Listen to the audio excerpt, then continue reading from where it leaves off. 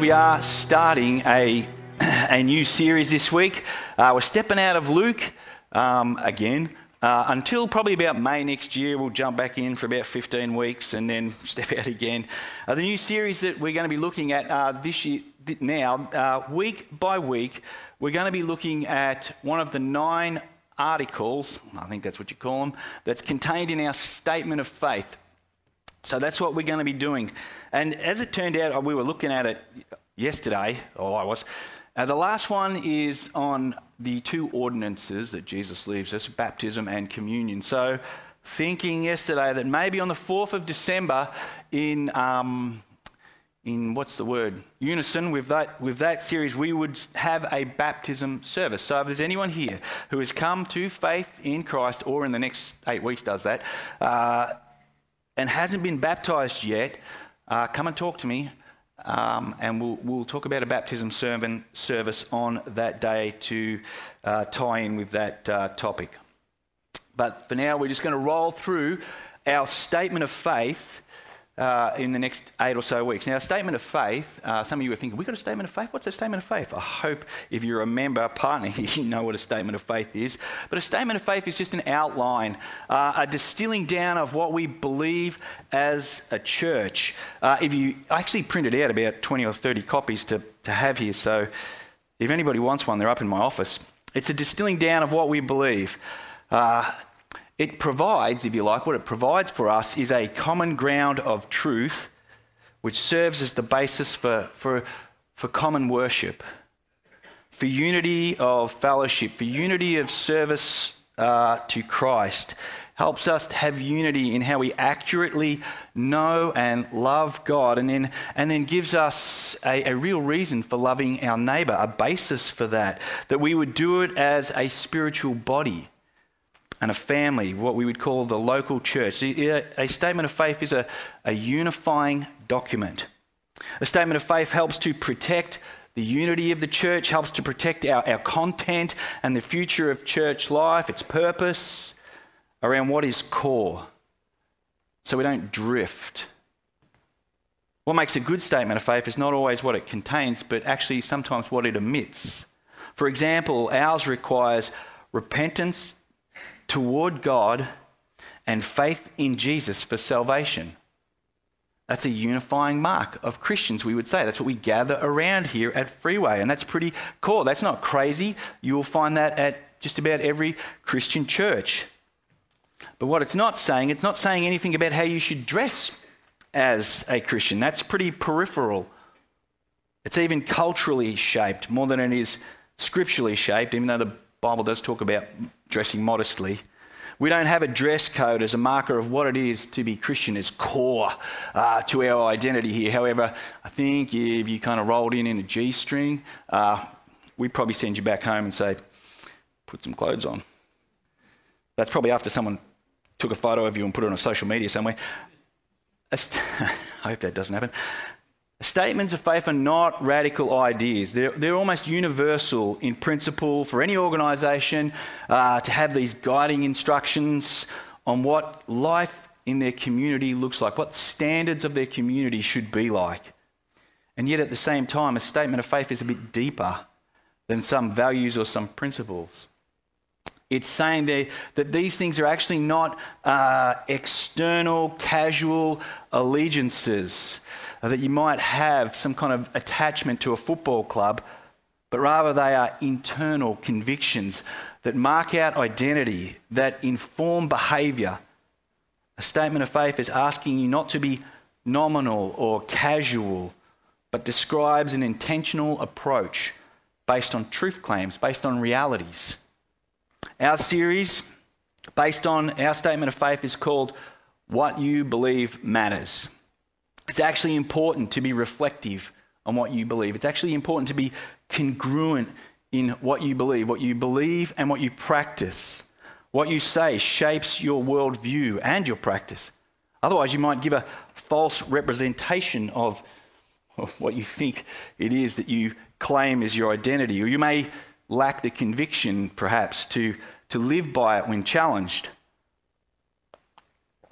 Perhaps, as John pointed out, with some of the trending stories over the past week here in Melbourne, such a sentence like "what you believe matters" has never been more nuanced and more dynamic. If you thought your faith was a private thing, that what you believe only mattered to you, has been the push over the last several decades. Believe what you want, just don't impose your beliefs on anyone else. It's kind of individual pluralism, if you like, live and let live.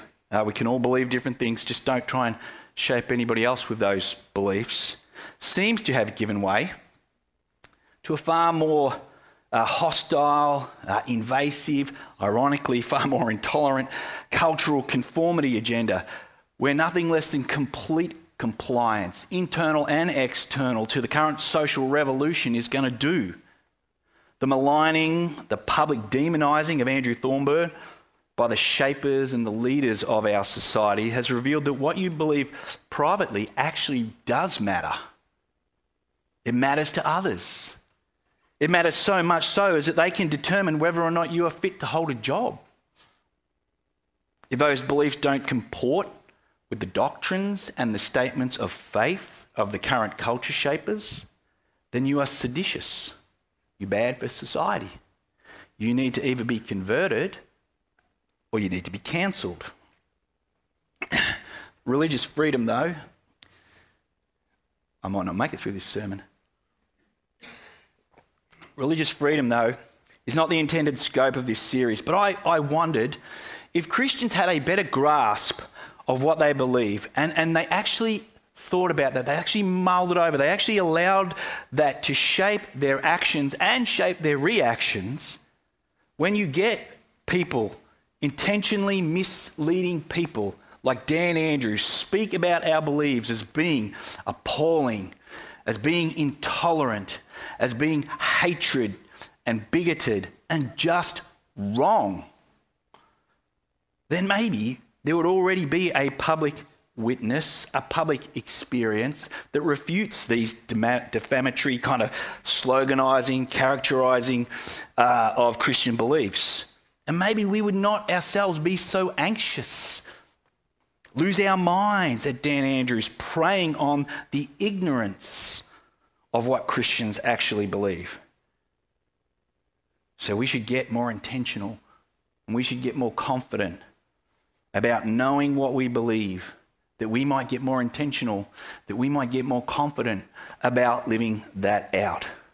So the scope of this series, as we think about our statements of faith, and this series is going to be on our statements of faith. There's probably another series later on about how that underpins then how we engage with other social concerns, but we'll get to that. Hope is that we would become confident in them and become more like the kind of people that the gospel encountered in Jesus is creating, and that our statement of faith underpins, so that we can be a community of people who are able to know Jesus and then make him known. So let's get at it. We're going to get at the first, I'm just calling it the first article. I don't know what these lines are called, but I'm calling them articles. The first article of our statement of faith reads, "The divine inspiration and supreme authority of the scriptures of the Old and the New Testaments." That's how it reads. The first foundation of what we says identifies us is that Scripture, aka the Bible, is divinely inspired and authoritative over all of life and over all of life's practice. That is, when we are reading the revelation of God to humanity, we see it as divine and authoritative because it contains God's words and activity, because God himself has invested his own faithfulness and his own truthfulness into the composition of these scriptures. As Numbers says in Numbers 23:19, God speaks truth and he does not lie or mislead. It's truthful. It holds supremely because God has spoken it to us. Well, this makes sense if a book contains the heart and the mind of God as he wishes it to be known, so that it can inform us on how we are to know him and live accordingly with that knowledge, then yes, it is authoritative over human life. The church and its community does not get to define itself, but it must hold fast to what the Bible, God's divine communication, teaches. You don't get to say things like, well, this is my Catholicism, or this is my Christianity. You must let the scripture you read you and define you and shape you. Now, there is a great relief in this statement, not oppression. Christianity is the only identity, the only worldview that is received and not achieved. This is a book that shapes people, not a book that was merely shaped by people. It is the instrument through which God transforms people and holds people in place. This book gives you something greater to live by than a world ordered by feelings, you know. You'll only ever be happy if you can live out how you feel. A world ordered by materialism or consumerism, you know, you are defined by what you have. A world ordered by individualism, the weight of self-actualization and self-reliance. A world ordered by progressivism, you know, as we proceed, we improve, which kind of got blown up in the 20th century. A world ordered by perfectionism. The better we perform, the better we appear, the better we are, the more accepted and approved we are. Rather, Scripture is a gift from God, indeed, power of God, power from God, on how to be fully human and to live as God designed us to live. And that's why Timothy writes, as we read this morning, we did all the context at the top, but then right down the bottom in verses 16 to 17, all Scripture is breathed out by God and profitable for teaching, for the reproof and correction, and for training in righteousness. The man of God, or the person of God, or the woman of God may be complete, equipped for every good work. Well, the Bible that contains the Christian Scriptures is in appearance a book. However, it is a very unique book, and not just because it is divinely inspired and composed, although that does make it unique. There are other elements of its composition and how it came together that make it unique. Michael Bird, in his book, 7 Things I Wish Christians Knew About the Bible, which is a cracking book, very helpful in this sermon, begins with the obvious but at times uninvestigated composition of the Bible. That while the Bible is divinely inspired and compiled, it didn't just fall out of the sky in its current form. Rather, the Bible has a complex and providential chain of custody. The Bible did not turn up from an angel who was like working for Amazon or something or other, all bound in leather with words of Jesus in red, you know, complete with introductions and charts and tables and cross-references and, you know, chapters and verse divisions. Those chapters and verse divisions actually didn't turn up till the 16th century. No, the Bible is a product of centuries, even 1,400 years of work when we're talking about the Old Testament that culminated with Jewish authors and scribes, lads like Ezra, taking the work of people like Moses or Jeremiah and David and compiling them into the Old Testament during what they call the Second Temple period, which is approximately, 530 BC to 70 AD. And when it came together, they call it the Tanakh, and we call it the Old Testament, basically Old Testament, which is a book that's basically divided up into the law or the Torah or the Pentateuch, the first 5 books of the Old Testament. Then the prophets, which contains Joshua and Judges, 1 and 2 Samuels, 1st and 2nd Kings, Isaiah, Jeremiah, Ezekiel, and then the 12 minor prophets there at the end. They're the prophets. And then the third section is called the writings. And it contains a diverse and miscellaneous kind of collection of writings, wisdom, literature, poetry, histories, chronicles, prophecies, symbolic visions, and so on. And here we have Psalms and Proverbs and Job, Ruth and Ecclesiastes, Songs of Solomon, Lamentation, Daniel, Esther, Ezra, Nehemiah, and the 1st and 2nd Chronicles. And there are a lot of other writings that come from that period of time that have not made it into this catalogue, into this Bible as we have it, for various reasons. And we're not going to drill into all of that today. But here is an interesting fact. that Jesus and the New Testament writers quote from the law and the prophets and the writings, as we have them, over 300 times in the New Testament in their writings. And none of those quotes have come from books not included in that construction of the Old Testament. So it would seem that the Old Testament canon, as we have it, was indeed the one used by Jesus and the apostles. And when you think of who wrote the Old Testament, you should think of, or how the Old Testament came about, you should think of a mixture of oral tradition, a mixture of cultural memory and folklore among Hebrews, of actual written records. And you should picture a whole team of prophets and scribes and historians and editors at various stages of Israel's history who God providentially entrusted with this chain of custody and who God inspired with respect to the composition of the original autographs and the stories and the final product, which is the first part of our statement of faith. Scripture, complexly constructed, is divinely inspired. It is not humanity searching for, trying to describe God, but rather it's God revealing himself truthfully and accurately, what we would call special revelation, not the general revelation that Paul talks about in Romans. You know, like the world has a certain way of telling us that God is real, or the psalmist in Psalm 19, they're general revelations. When it comes to Scripture, we're talking about special. I should add, and I added this morning, I was thinking it's a long sermon, I'm going to make it longer, but this team of people are not randoms. They are people that God has chosen and elected to carry his story. And they are people who Jesus has chosen and elected to bear witness to his life, death and resurrection. They are the Hebrew prophets and they are the New Testament apostles.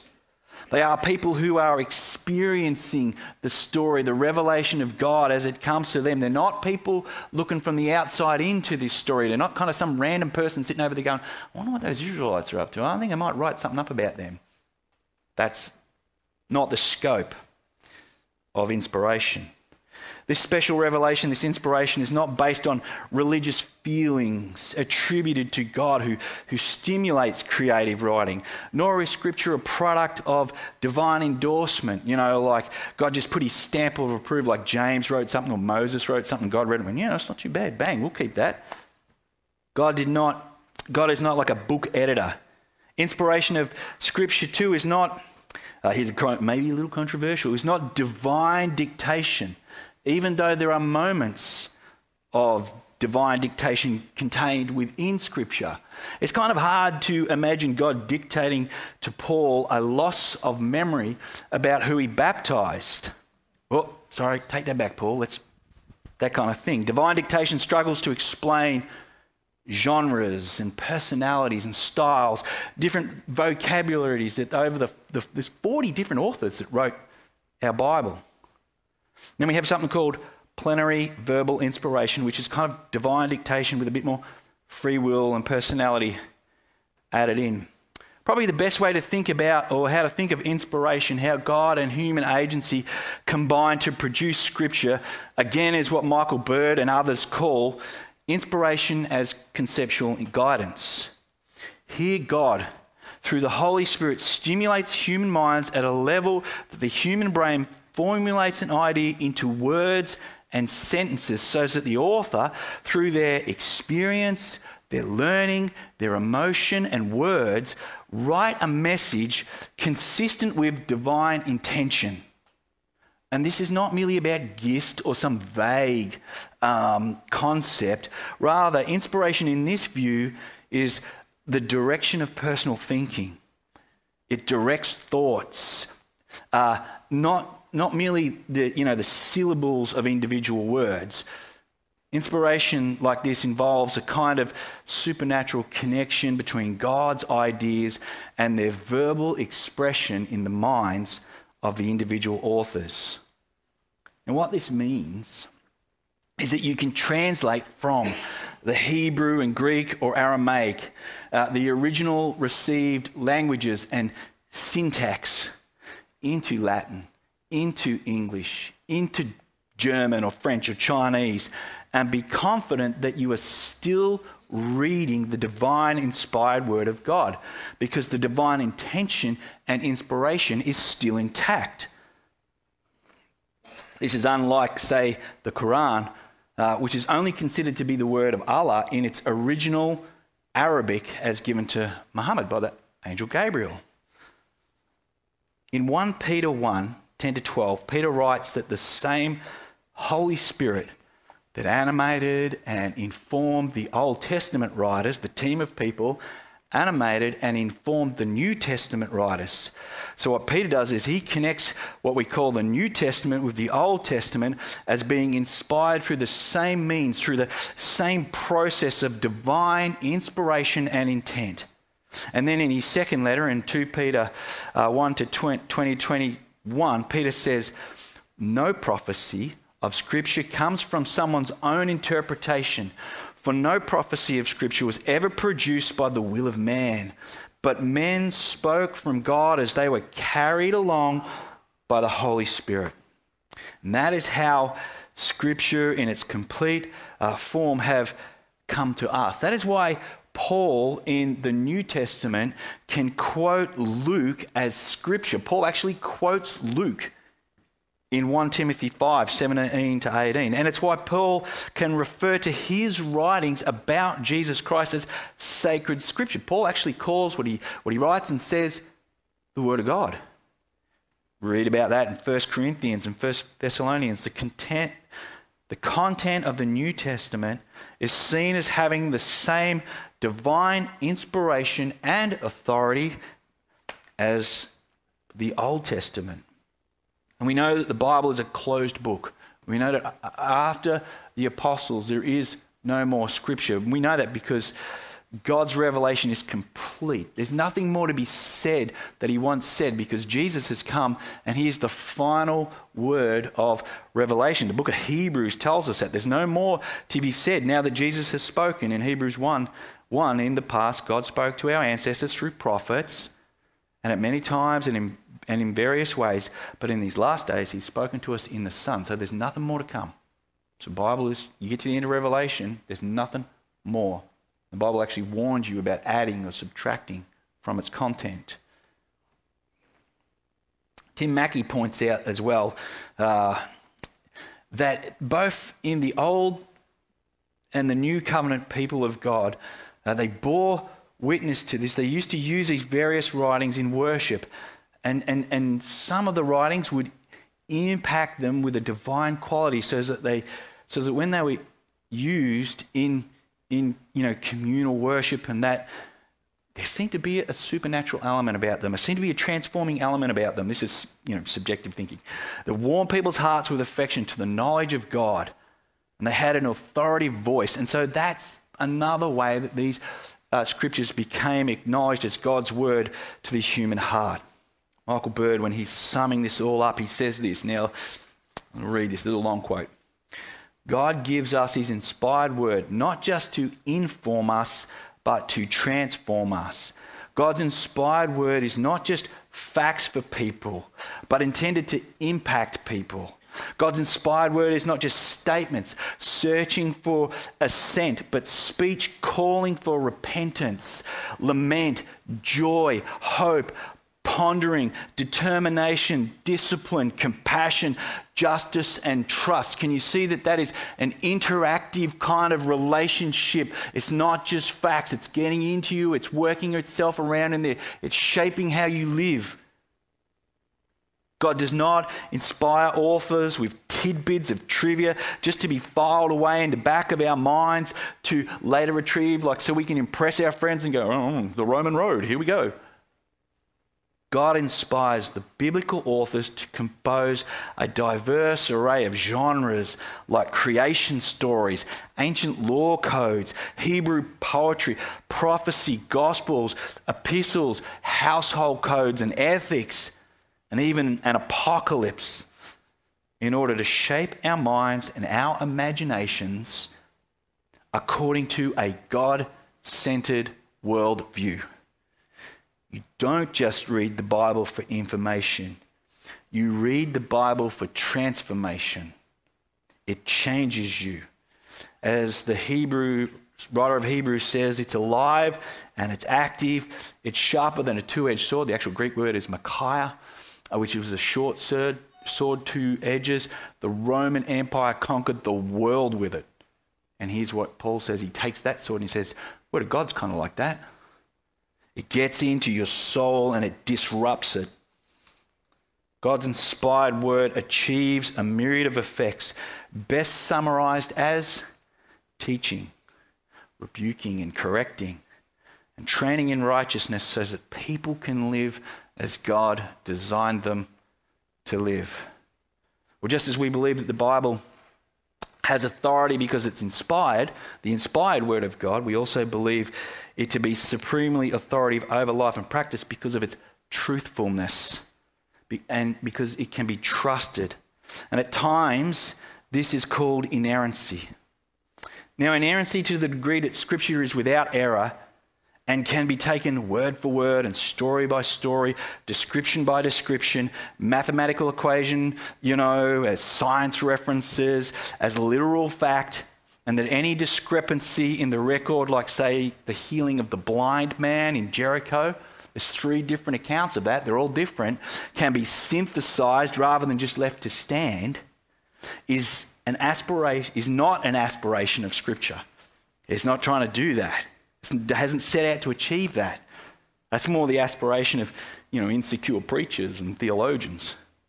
The Bible comes to us through this complex but providential chain of custody, and it's written into the world in the language of accommodation, the language and styles and accepted forms of that era, into ancient worldviews and literary genres. Accepted understandings of how the physical world works. That's why you can read sometimes about the planet the sun going around the planet, which I had to make sure I had it the right way, which doesn't actually happen. Into the physical world along with historical writing styles and standards of truth-telling.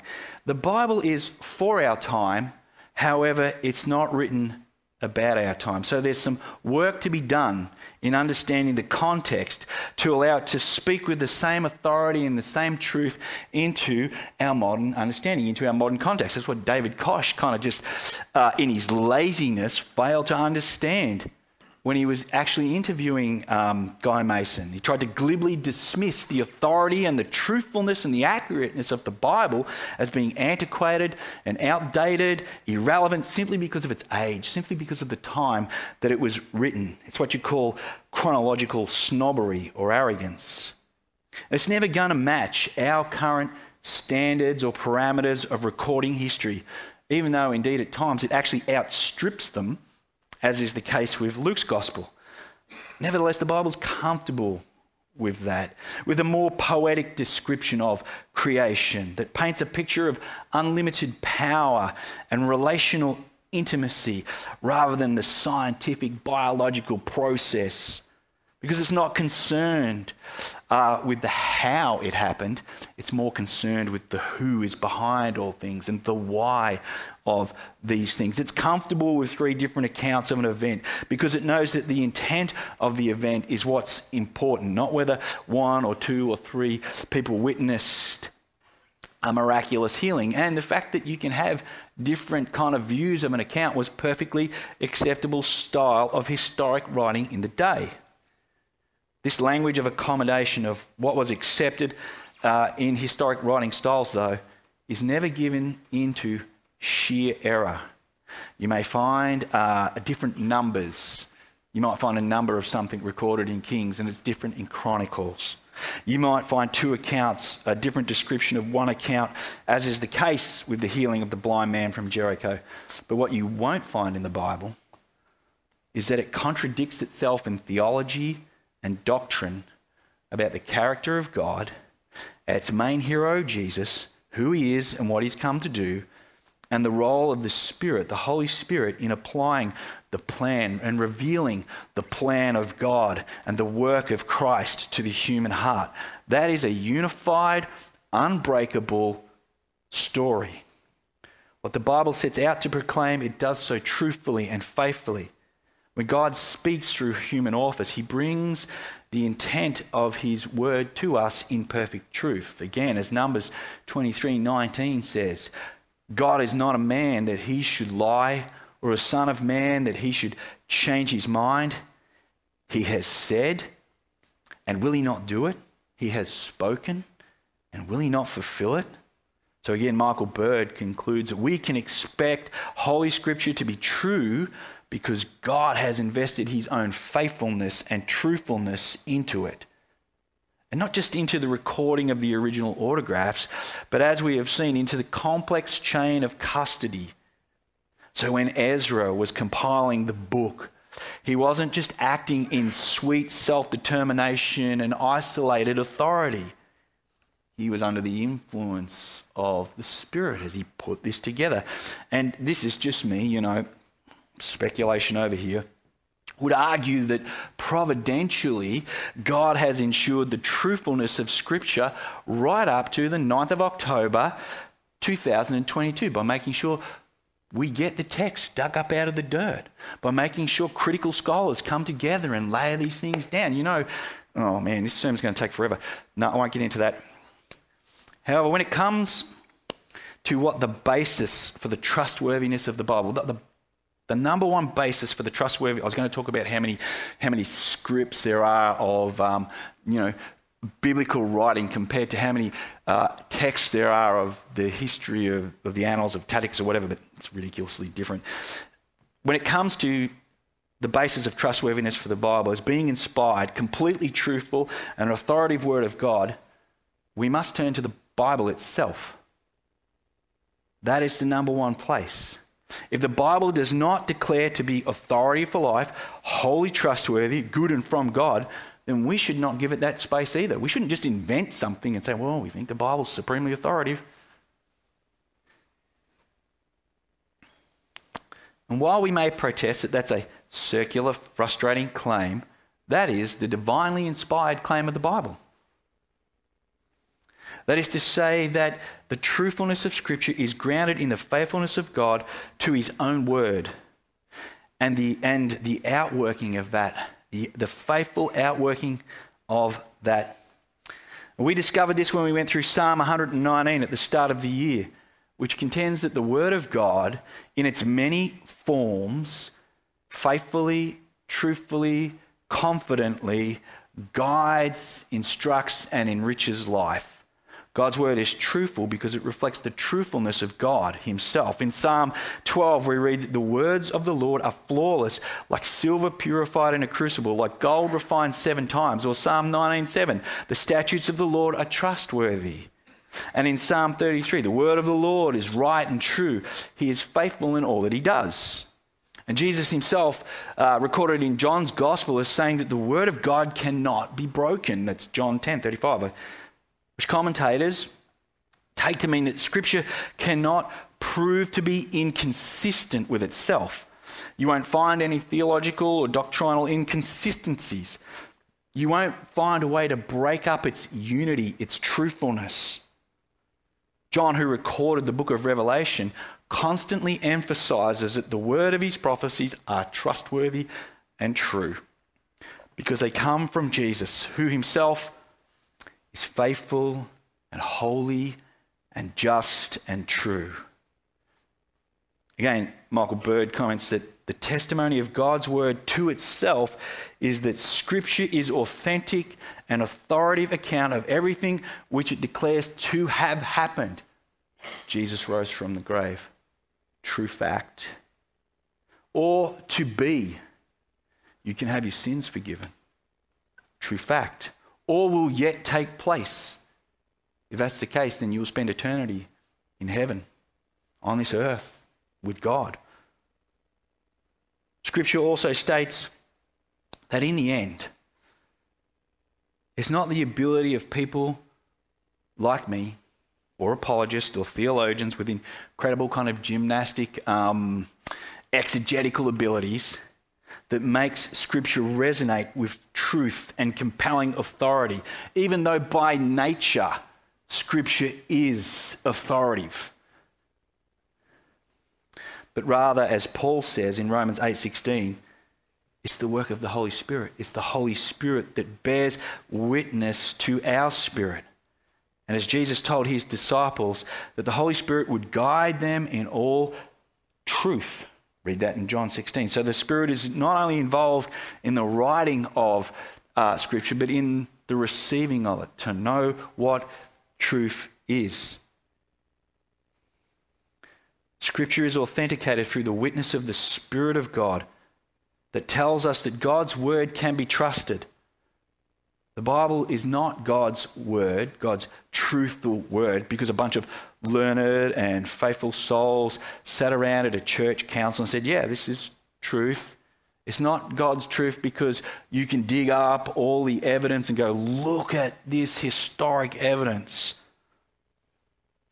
It is God's word because the Holy Spirit illuminates its truthfulness to us, and as he does, regenerates, transforms, and sustains that truth in us.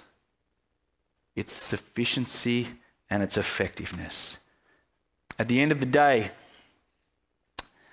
Scripture both old and new, is divinely inspired and supremely authoritative over life, is not an argument that you can force on someone.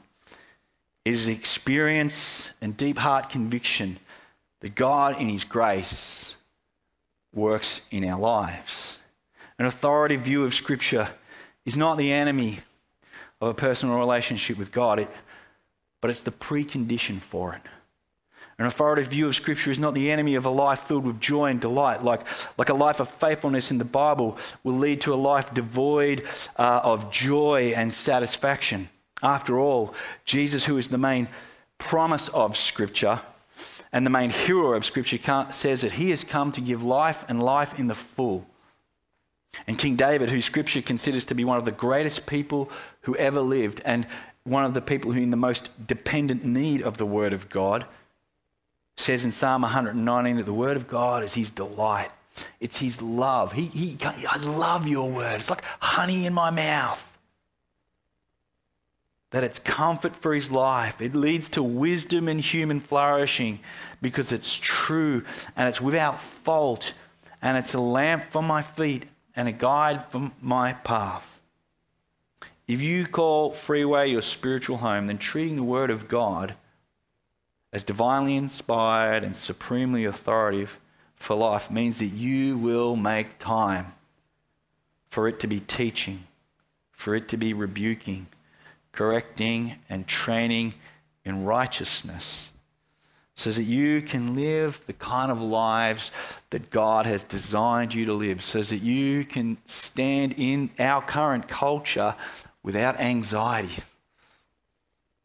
for God's glory and your deep joy. Let's pray.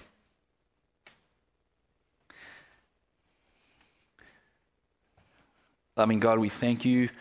We didn't even look at it in this sermon, but you're a God who speaks. You're a God who communicates. You are not a God who's left us to scratch around and try and work out what life is all about, where its meaning is, what the problem with humanity is, and what the solution to that is. But you are a God who have come along and given us precise and particular and truthful knowledge of what is real, of reality, of our lives, of who you are. Our prayer here at Freeway is that we would take that word, divinely inspired, and use it as the supreme authority over our lives, that it would guide our faith, that it would instruct our practice. And we pray these things in Jesus' name. Amen.